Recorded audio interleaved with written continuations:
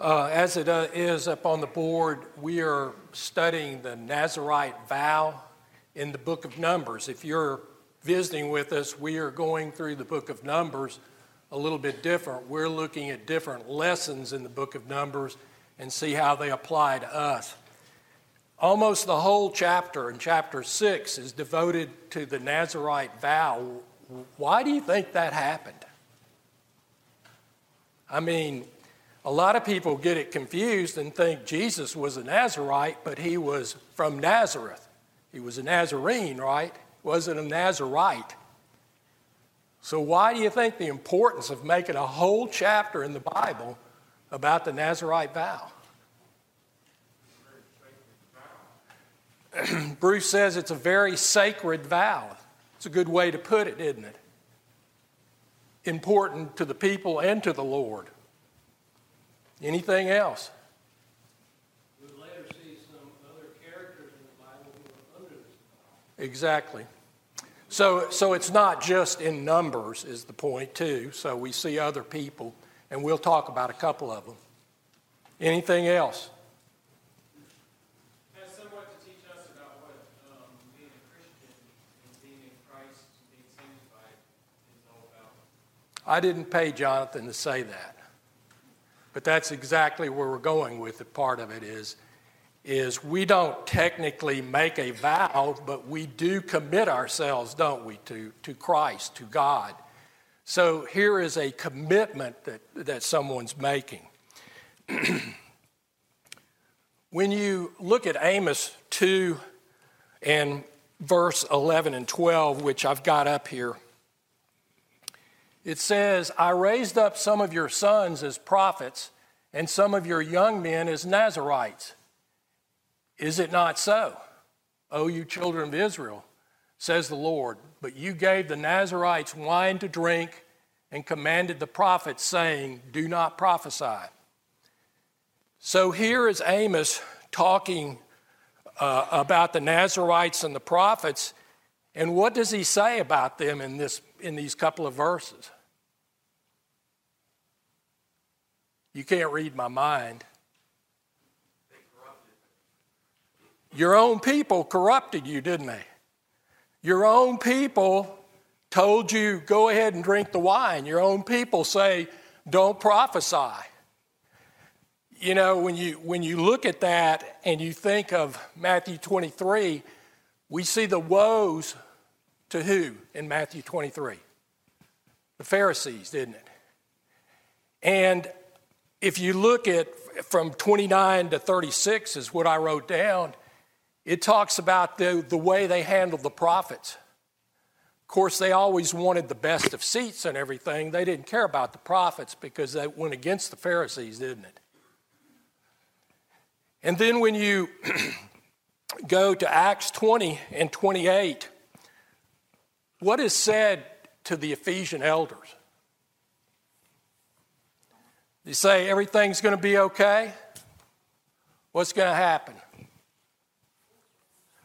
And it's savage wolves, isn't it? So there's something coming from the outside, so there is a warning about the savage wolves. But there was even a more important part of those verses. It says, and I'm paraphrasing, among you, which means what? Just like the Israelites up here, among you, they're going to come in and say what? Perverse words that will try to do what? Draw the disciples away, won't it? So it's no different. We, just like David says, we see issues throughout the Bible that kind of come together. But here is something in Amos that gives us a look at the Nazirites and said that even people tried to go against them, even though they made, as Bruce said, this sacred vow. Any comments about that verse?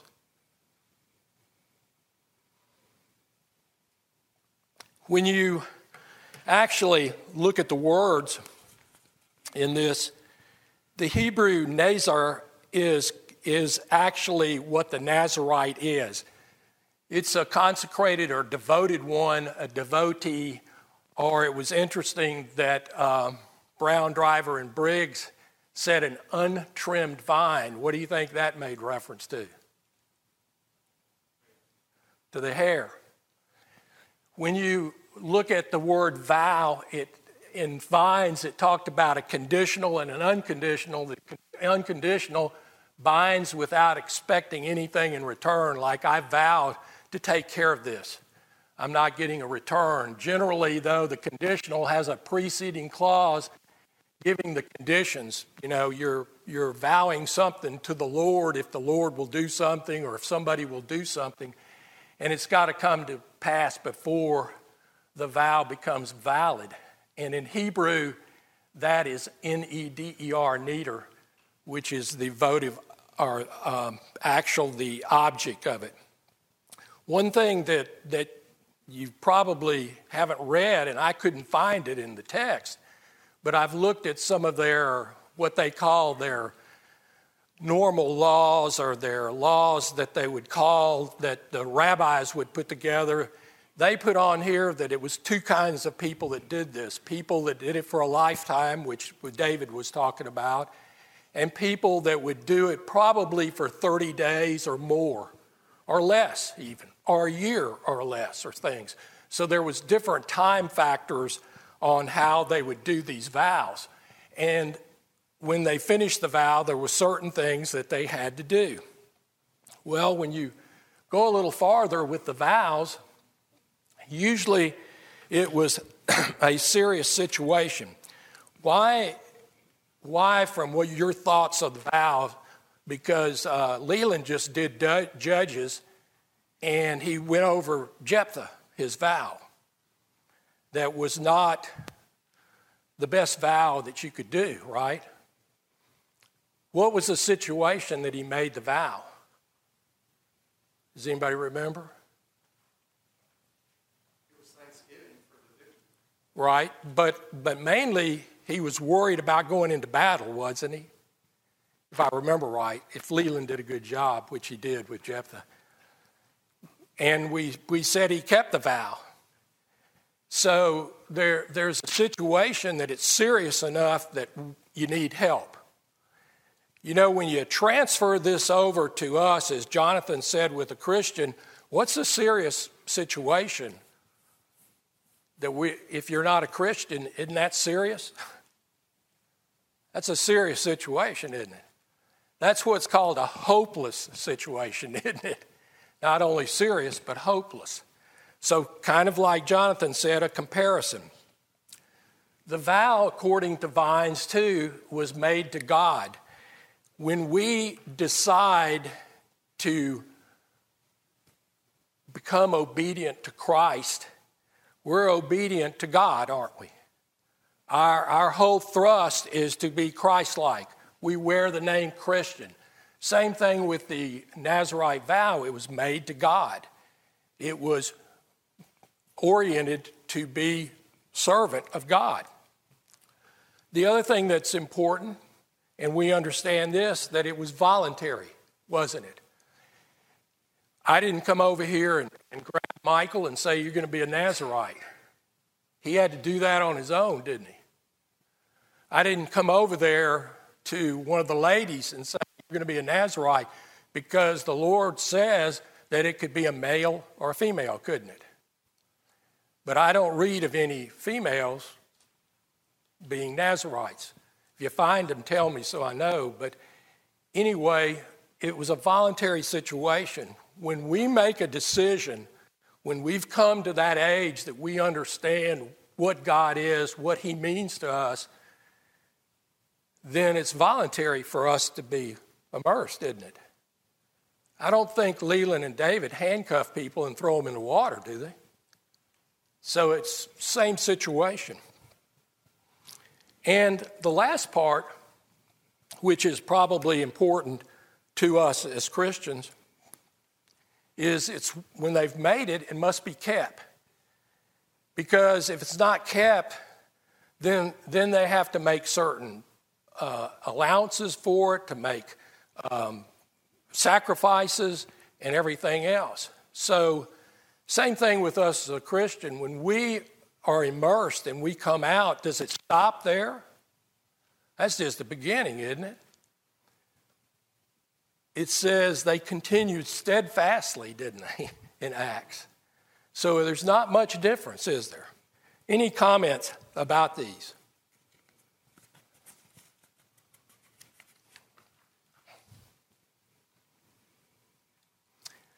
When you go and turn to Numbers chapter 6, just go ahead and turn there real quick. In Numbers chapter 6, which is the chapter,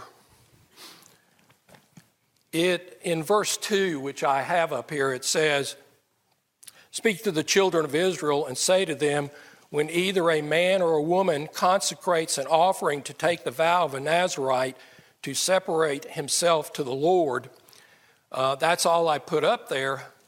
Were there conditions with this? You know, did they just say, well, I'm putting some time and effort in? What are the conditions? Let's read them. In verse 3, it says, "He shall separate himself from wine and similar drink. He shall drink neither vinegar made from wine nor vinegar made from similar drink.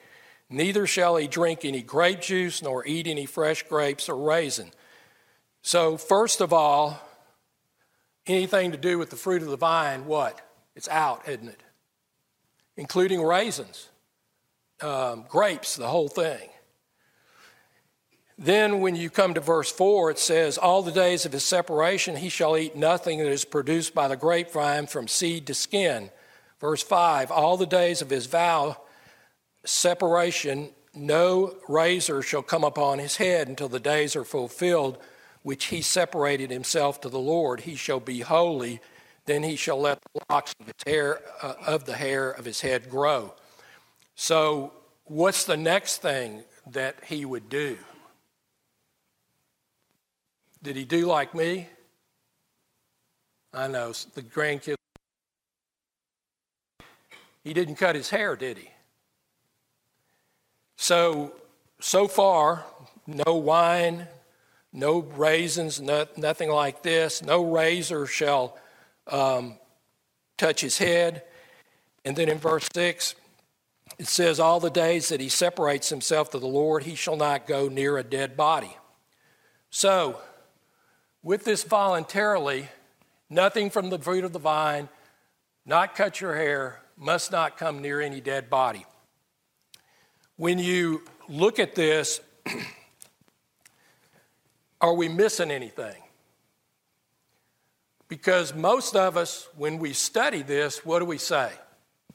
No fruit of the vine, no dead bodies, right? No haircut. But we're missing one thing. What are we missing?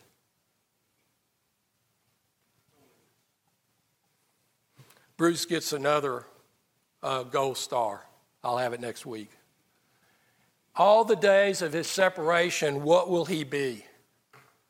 Besides these things, he will be holy.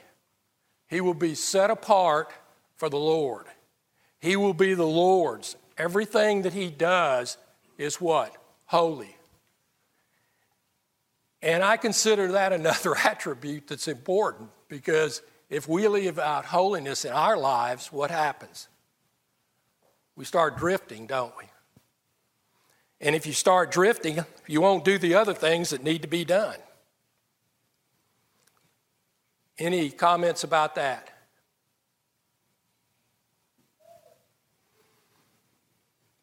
Well, David brought up that there's been different people in the Bible that have been Nazirites, and I just want to give two here that we've talked about, some of it, and that's Samson. Leland taught us Judges, and during this time that Samson came on the scene or arose, do you remember who the people were under? Their favorite people? The Philistines. And with this, they had been under them for something like 40 years, hadn't they? So here is Samson coming on the scene that was from birth, excuse me, a Nazirite, and he takes care of a lot of Philistines, doesn't he? Now, he did some good things and he did some bad things, but he ends up pulling down the temple. He ends up losing his life. But we remember Samson, don't we? Because when they cut his hair, he lost his strength, but what happened? He grew back, didn't it? Excuse me. And here is Samson giving us another person that is a Nazirite that delivered. Well, the next one is well known too. If you turn over, since we've already studied Judges, if you turn over to 1 Samuel, in the very first chapter, you see that Samuel is born. With his birth, his mother basically puts him in line for the Nazirite. He came at the right time because within these first 7 chapters, those people are in a bad situation, aren't they? You've got Eli, whose sons have gone astray, that shouldn't be doing what they do with sacrifices. They were wicked. With their wickedness, they end up being killed. Eli dies. The Ark of the Covenant is taken by the Philistines. Israelites die in battle. It doesn't get much worse, does it? When you go over to 1 Samuel 7, you see what Samuel did. When it says in verse 2 of 1 Samuel 7, it says, "So it was that the ark remained in Kiriath Jearim a long time, and it was there 20 years, and all the house of Israel lamented after the Lord." And listen to what the Nazirite says, Samuel. He says in verse 3, "If you return to the Lord with all your hearts, put away the foreign gods and the Ashtaroths from among you, and prepare your hearts for the Lord, and serve him only, and he will deliver you from the land of" what? The Philistines. There's another important part, and I'll just make reference to it, but in verse 4, it says, "So the children of Israel put away the Baals and Ashtaroth, serve the Lord only." And Samuel says, "I will pray to the Lord for you." And they gathered water and poured it out, and they fasted and said, "We have sinned against the Lord." And in verse 8 it says, "The children of Israel said, 'Do not cease to cry out to the Lord our God for us, that he may save us from the hands of the Philistines.'" And you know, we end up seeing in verse 12 that Samuel takes a stone. And what is that stone called? Anybody remember? Ebenezer. And he puts that stone out, and what does Ebenezer mean? We have it in a song. It's a stone of help, doesn't it?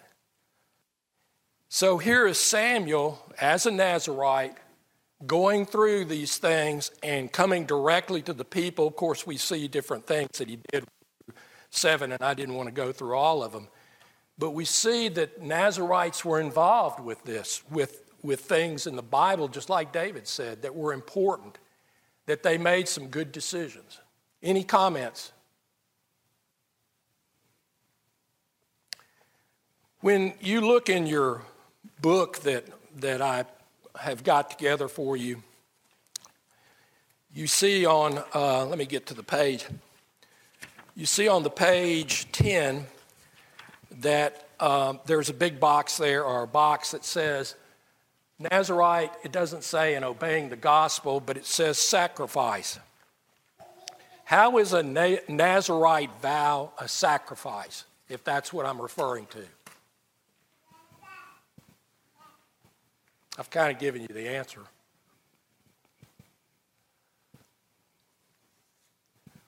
Well, he does it voluntarily, doesn't he? So that's a sacrifice. He goes through all those things. No wine, cut your hair.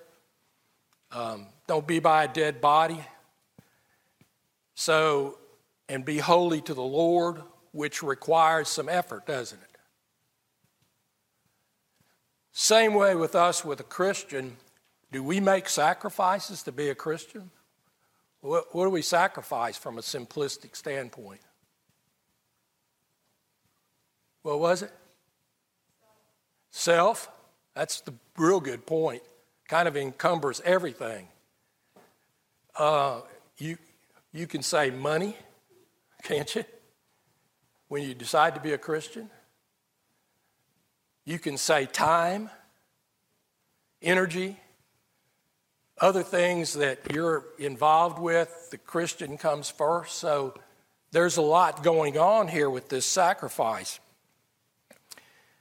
When you think of this for us and comparing it to the Nazirite, I put this verse up there, Luke 9:23. It says, if anyone desires to come after me, let him deny himself, take up his cross daily, and I underline daily, and follow me.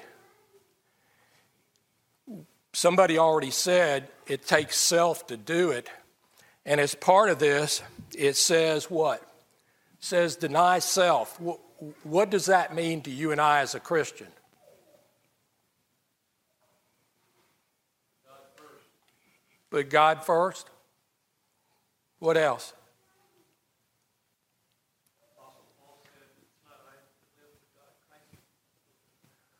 Okay, Paul said it's not him that lives, it's who? It's Christ living in me. What else?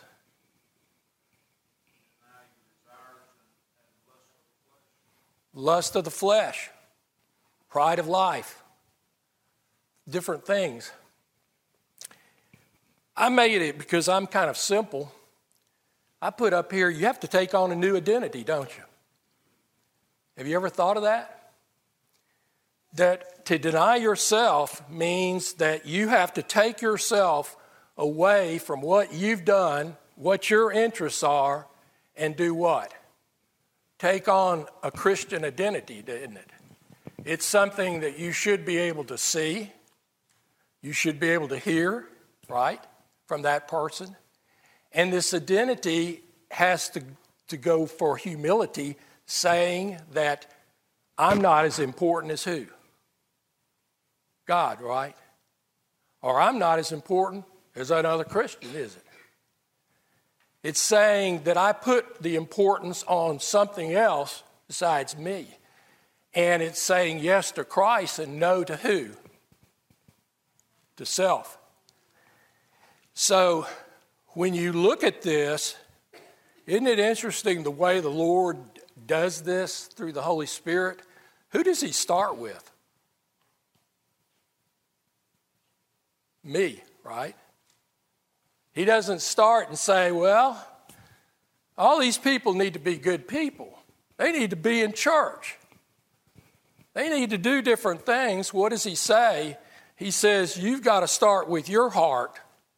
You've got to start with where you are and get your heart right and understand this new identity. You're going to change. Your friends are going to change, aren't they? Your family's going to change, possibly. So there's going to be some changes, but what does he do? He directs us directly to ourselves. And this is that voluntary part with this Nazirite vow. Is somebody going to do it for him? He did it. He made the decision to be the Nazirite, to do the vow.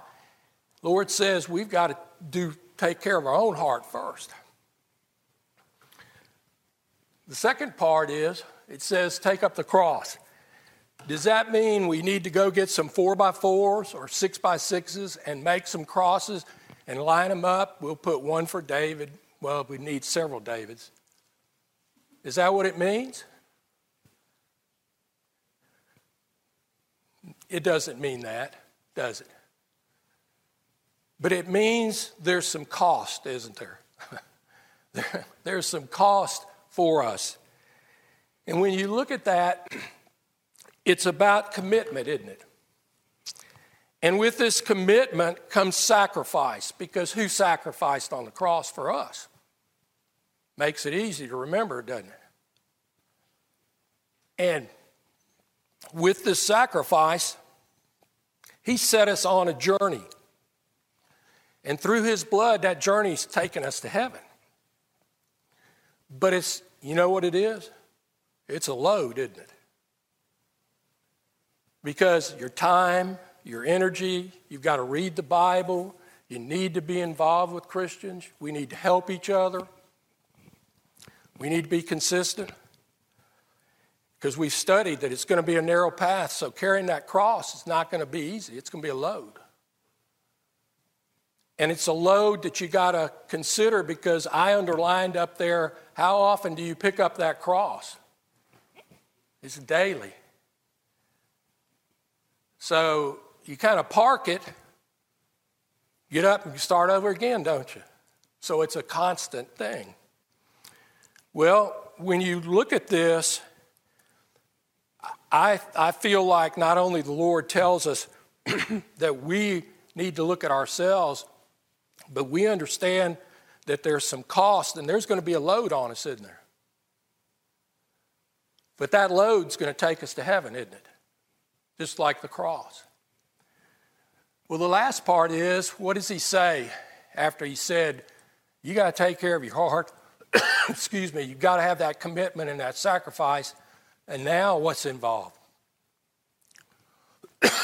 Excuse me.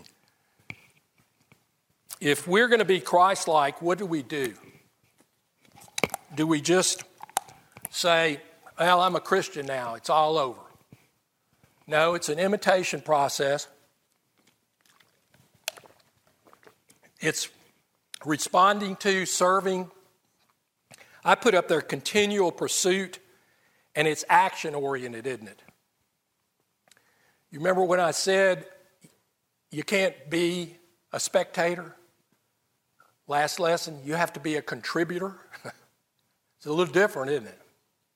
Because the onus is on us that after we've denied ourselves, we understand what the load's going to be, we still have a responsibility to follow the Lord, don't we? And his commandments. That's what happened with all this through here with the Old Testament.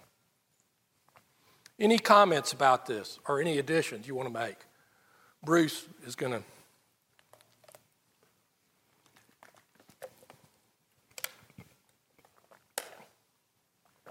Well, if you're going to be Christ-like, you have to first arm yourself with the mind of Christ. And once you do that, you speak like Christ, you think like Christ, you react like Christ, and you walk like Christ.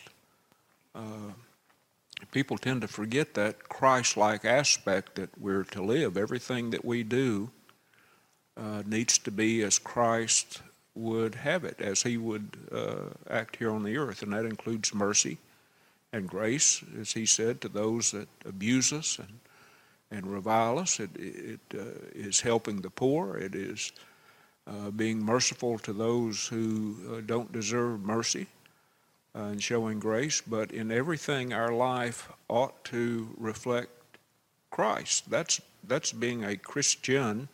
That's putting on Christ after you're baptized. That's being known as one who is a disciple of Christ. And if you're willing to wear that name, you got to do something, don't you? And I think sometimes we don't look at it like we should. Any other comments?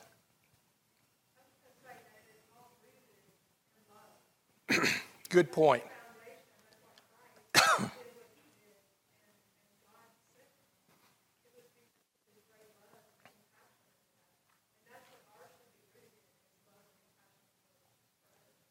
I heard a lesson, Tolly said it was rooted in love, and the lesson was what held Christ to the cross.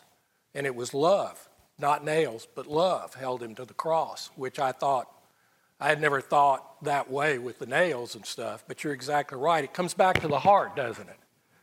It's one of those heart things that says, in this denial and in this part that we say we're going to do, it boils down to, is our heart right with God? We sing that song, don't we? Anything else?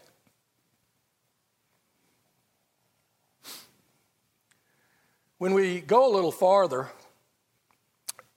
you're familiar with this verse. It says, No one having put his hand to the plow and looking back is fit for the kingdom, which goes along with the verse before. It's saying that if we're committed and we're on this movement, like Bruce says, and we're taking these attributes, are we worried about back here? We've got to understand we've got a pattern here to go by.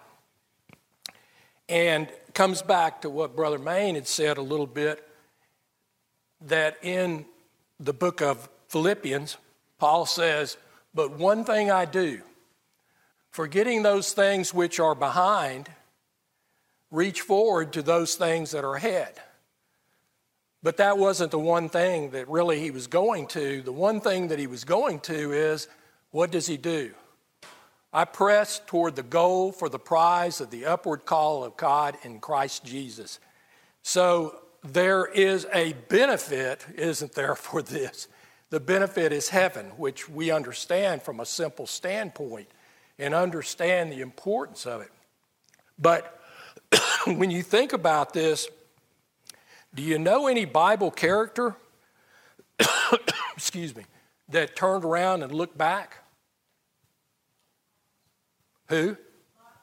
Lot's wife. And one of the longest verses in the Bible is Luke 17:32, and it says, "Remember Lot's wife," doesn't it? What did she do? She was told to follow out, right? Well, she perished. Well, some people have said she was married to Lot, and in 2 Peter 2 it says Lot was a good man, wasn't he? Now, he had some faults because of Sodom and Gomorrah, but he was a good man. So she can't blame it on her husband, can she? Well, with that case with Lot, she was also told during this scenario, this place is getting ready to burn, isn't it? So she was warned of the danger, wasn't she? And we have men that come up here on Sundays and Wednesdays, and they do what we call an invitation, and they warn us of this, don't they? They warn us of the problems that can happen. She was warned, so there's no excuse there, is there? With that warning, you got to remember, she went part way, didn't she? She did pretty good. You and I can go part way and still lose, can't we? She still perished, didn't she? And with her turning around, she perished for what reason? Wasn't because of her husband, wasn't because she wasn't told, wasn't because she went part way. She sinned, didn't she? One sin. Just like that.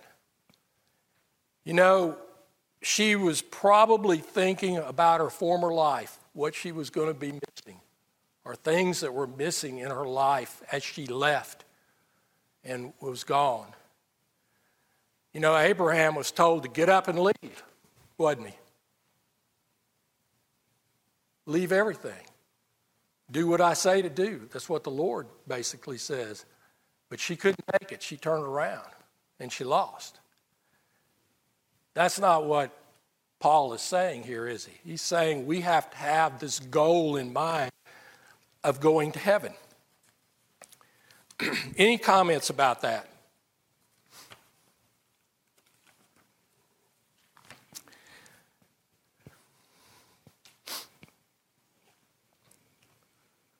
Well, one thing too, on page 12, I put the word separation. It says there is separation. If you go back to Numbers chapter 6, I don't know if you would do this. I bet Leland did it because he likes numbers and things, or looking at the number of times that things are written.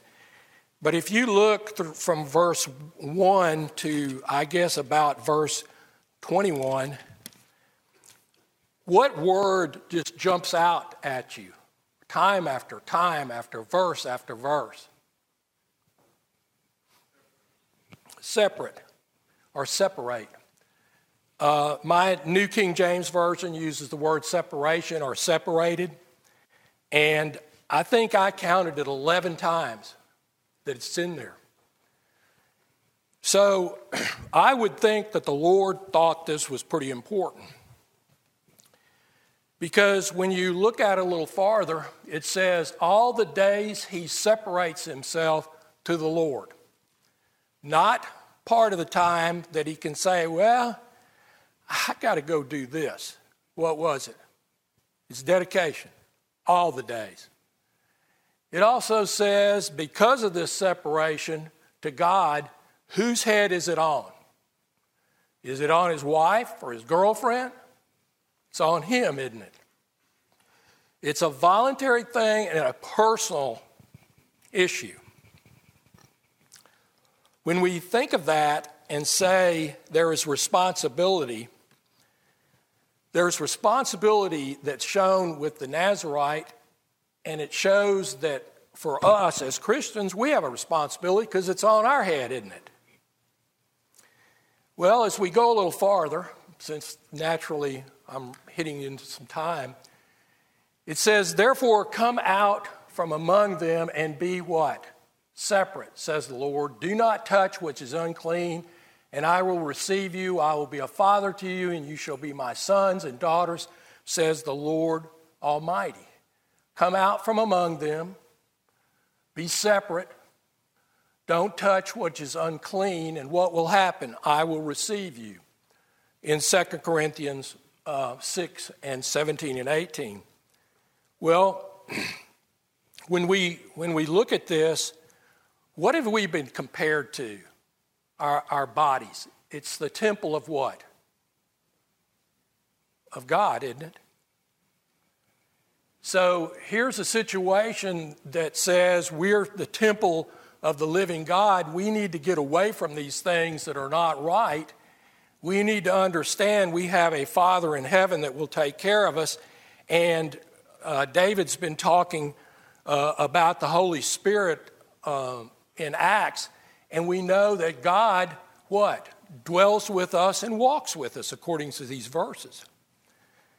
So with this attitude, we need to understand that for us, there needs to be separation, doesn't there? We need to separate from the world, not be of the world, but what? In the world, right? And sometimes that's hard because there are people that want to ride the fence, don't they? Want to keep one leg over here for church and one leg in the world. That's not what it's saying, is it? It's not what the Lord is saying to you and I. If you think about this and you think about separation, when you look at separation, you've seen people that have taken on like an order on TV, like a monk or an order of monk. What do they usually do? They go up into some mountain, don't they? And they herd together. Is that what the Lord wants us to do? Not really. I put up there that this Nazirite vow is public. What do you think I mean by public? It's among the people. There's no special place they go to. Exactly. And people will know it, won't they? Because, I'm sorry, what'd you say? Right. The Nazirite, completely open, all could see, and they could spot him a mile away. How do you spot a Nazirite? His hair. When you see that hair, you're going, that might be a Nazirite, right? Well, you also say that as a Christian, can they see who we are? Because they sure are not going to see my hair, are they? Most of the time I'm wearing a ball cap anyway. Are we consecrated? Are we dedicated? Are we showing commitment And are we showing a separate life? A lot of times we're not doing that. And what's really interesting about this, if you go to 1 Corinthians 11 and verse 14, 1 Corinthians 11 and verse 14.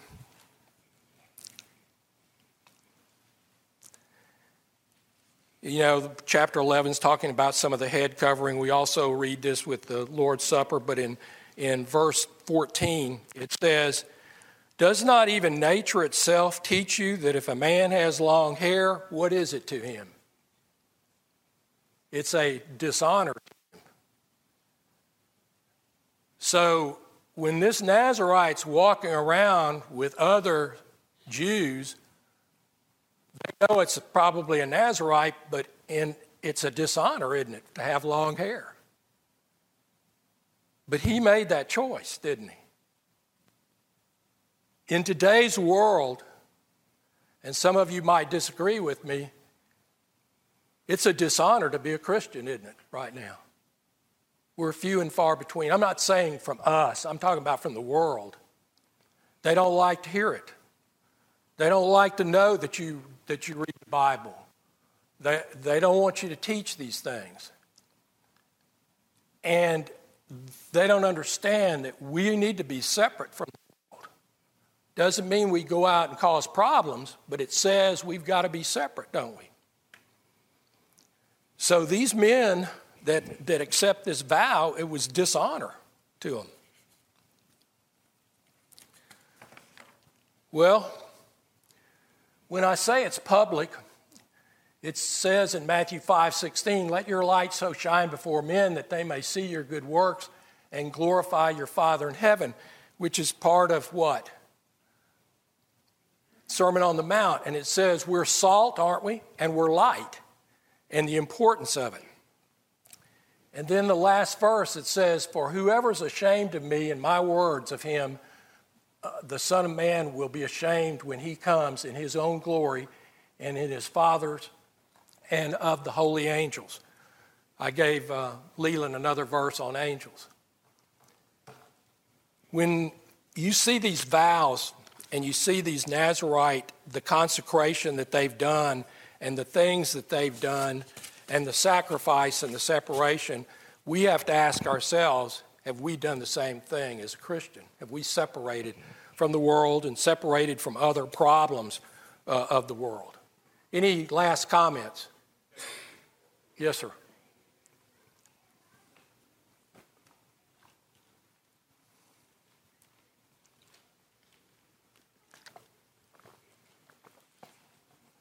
King James uses that word you just used, consecrated, with separate too. And that has, to me, a deeper meaning. We are not only just separated, that we're going to stay over here away from that, just maybe even not a short way, but we are devoted absolutely to Christ or to God. And I like that word, consecrated. I do too. It's a total commitment, isn't it? It's not just saying, I'm going to do it part-time. Anything else? Thank you for your attention and your comments.